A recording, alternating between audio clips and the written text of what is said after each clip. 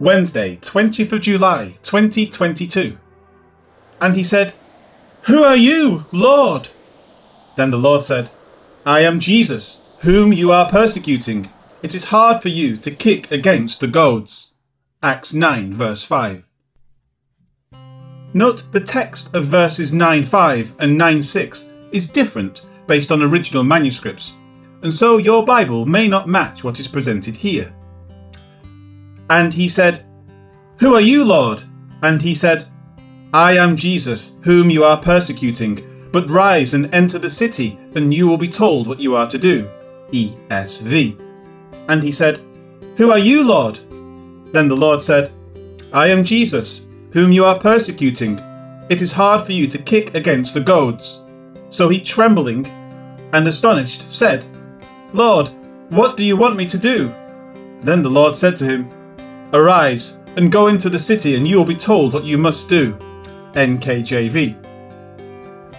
Paul was just shown to have fallen to the ground, and he heard a voice saying to him, "Saul, Saul, why are you persecuting me?" With that, Luke now records Paul's response. And he said, "Who are you, Lord?" In the use of Lord, the Greek kurios, it is probably not yet to be understood as referring to the Lord, Jehovah, the God of Israel. Although by now that may not be out of the question. The same word can be translated in various ways based on the context. For example, in John 4:19 it says, "The woman said to him, 'Sir, I perceive that you are a prophet.'" There the word "sir" is the same as what Paul now uses. Paul may, at this time, be thinking it is an angel.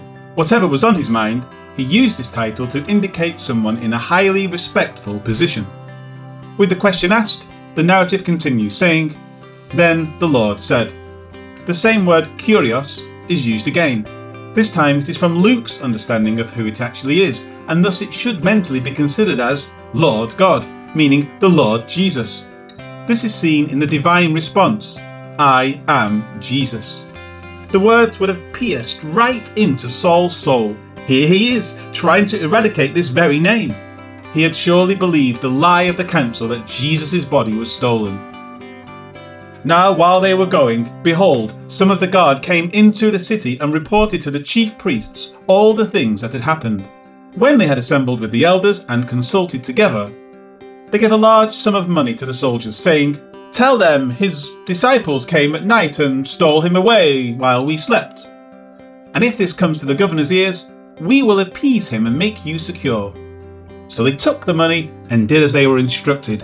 And this saying is commonly reported among the Jews until this day. Matthew 28:11-15. Suddenly this voice, accompanied by the brilliant light, has called out that he is alive. The enormity of the moment would never have left Paul's mind. This was the great transformative event that would change him forever. With this stated, Jesus continues saying, "Whom you are persecuting." As with the previous verse, Jesus relays the thought that an attack against his people is an attack against him. It is personal, and it will be reckoned as such on the day of judgment.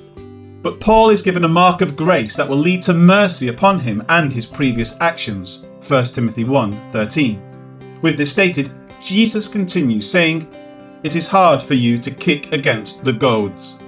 Here the word translated as goads, kentron, is introduced. It is from kenteo, to prick, and thus it signifies centre, as in the sharp part of a sting, a thorn, a sharp weapon, and so on.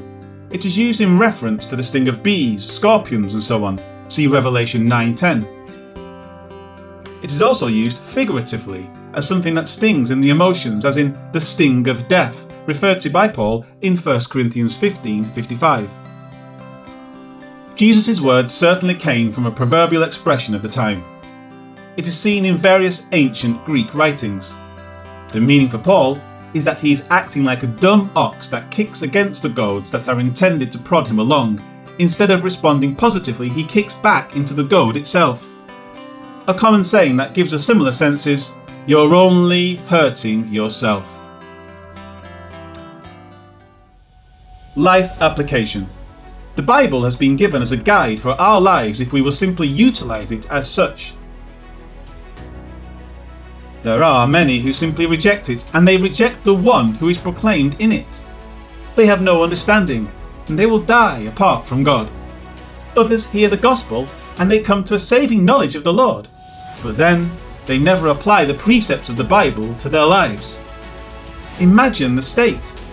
These people are immature, and they are unwilling to grow in the knowledge of the Lord. Their lives are unproductive, unhappy, and without a sense of direction or purpose. In essence, they spend their lives kicking against the goads. God is prodding them to grow up and become responsible members of His church, but they just keep plodding along without faithfully doing as they should. Every time someone says to them, "You really should attend church and start reading your Bible," they kick against the advice, and their week is miserable. Or maybe they attend a church that doesn't properly feed them with the Word of God. Instead of being grounded in the hope of Christ, they are told that God wants them to prosper materially, and yet only the pastor seems to be getting rich. The money that is supposed to be a seed offering that will magically multiply in their pockets never does, because it has multiplied in the pockets of these false teachers. What kind of a follower of Christ will you be? Don't kick against the goads. God is prodding you to follow Him, to get to know Him, and to act in accord with His expectations for you. These things cannot occur unless you are willing to put Him and His Word first in your life. Be wise and study this precious Word. Avoid the pains of kicking against His divine will for you. Lord God, surely things will be a lot better off for us if we will simply apply your will to our lives.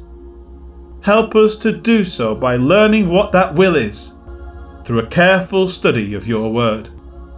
May we seek it out all the days of our lives. To your glory we pray. Amen.